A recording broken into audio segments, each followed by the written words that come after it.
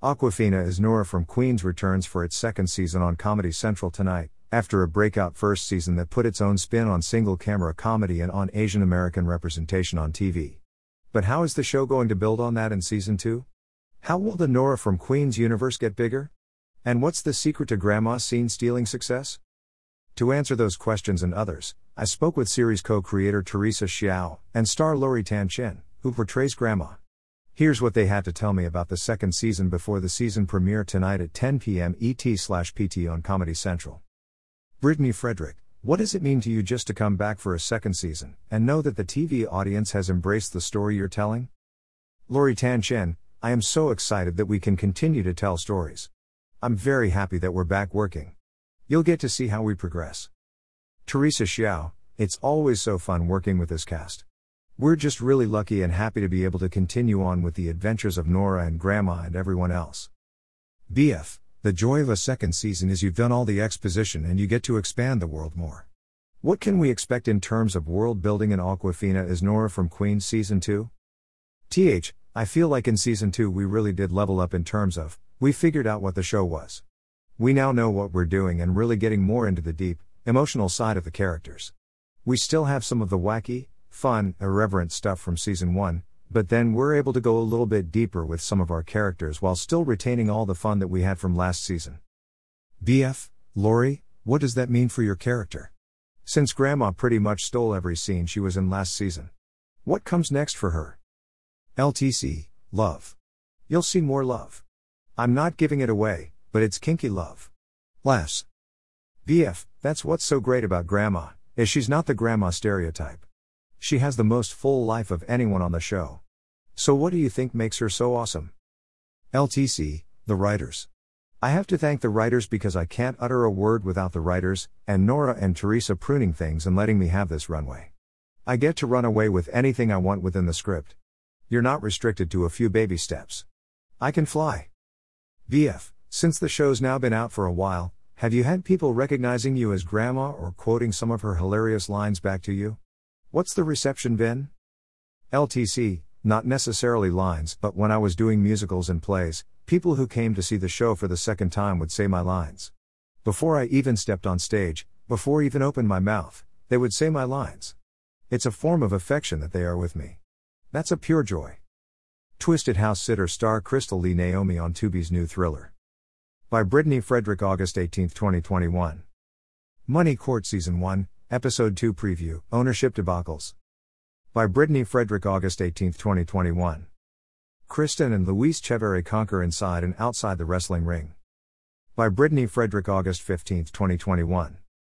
BF, Teresa, you've worked on other comedies about quirky families like Family Guy and American Dad, but those are animated shows with different backgrounds than Nora from Queens. How much did your past experience help developing this series? I think on all my other shows, the nice thing was just being able to learn the process, learn how to write jokes, learn how to do that quickly, and just understand how being in a writer's room works and how being on a show works. But I was never able to take my own life experiences and apply them to the show I was working on because they were all other families. They were all different families. This was really the first show in which I was able to ask my parents, hey, that thing that happened in your life, can you tell me more about it because I want to put it in the show? That never ever happened to me before. That was really one of the nice things of Awkwafina as Nora from Queens, just being able to have the freedom to include people that really weren't included in storytelling before and have them share their stories. In Season 1, with the Grandma and Chill episode, Grandma's backstory episode, a lot of that came from a lot of the writers talking to their families and saying, oh, we've heard stories about this. Can you tell us more? We actually interviewed a woman who went through all this stuff. She was caught in a mudslide. She swam into Hong Kong and all these things. We put them all in the show. That's been the really exciting thing, just being able to mind people who haven't necessarily been able to tell these stories in the past. BF, TV is still working on better Asian American representation and writing better characters for Asian Americans. Based on your experience with this show, is there specific advice you would give to other creatives on that subject? We just try to write the characters as authentically as possible. There is sometimes that feeling of responsibility of, I don't want to write this character stereotypically because then that will bring in bad stereotypes, and that'll put them in a bad light. But at the same time, you're dodging all these landmines that other people don't really have to dodge because they haven't been forced to view their characters under the same stereotype microscope. Obviously, we take a lot of care with our characters, but we also want to make them as authentic as possible because these are real people. Lori, representing Nora's grandma. There are elements of reality that we want to include, that we're not trying to veer away from. Oh, Lil character can never be bad just because they're Asian American. We're just trying to be as authentic to the story as possible.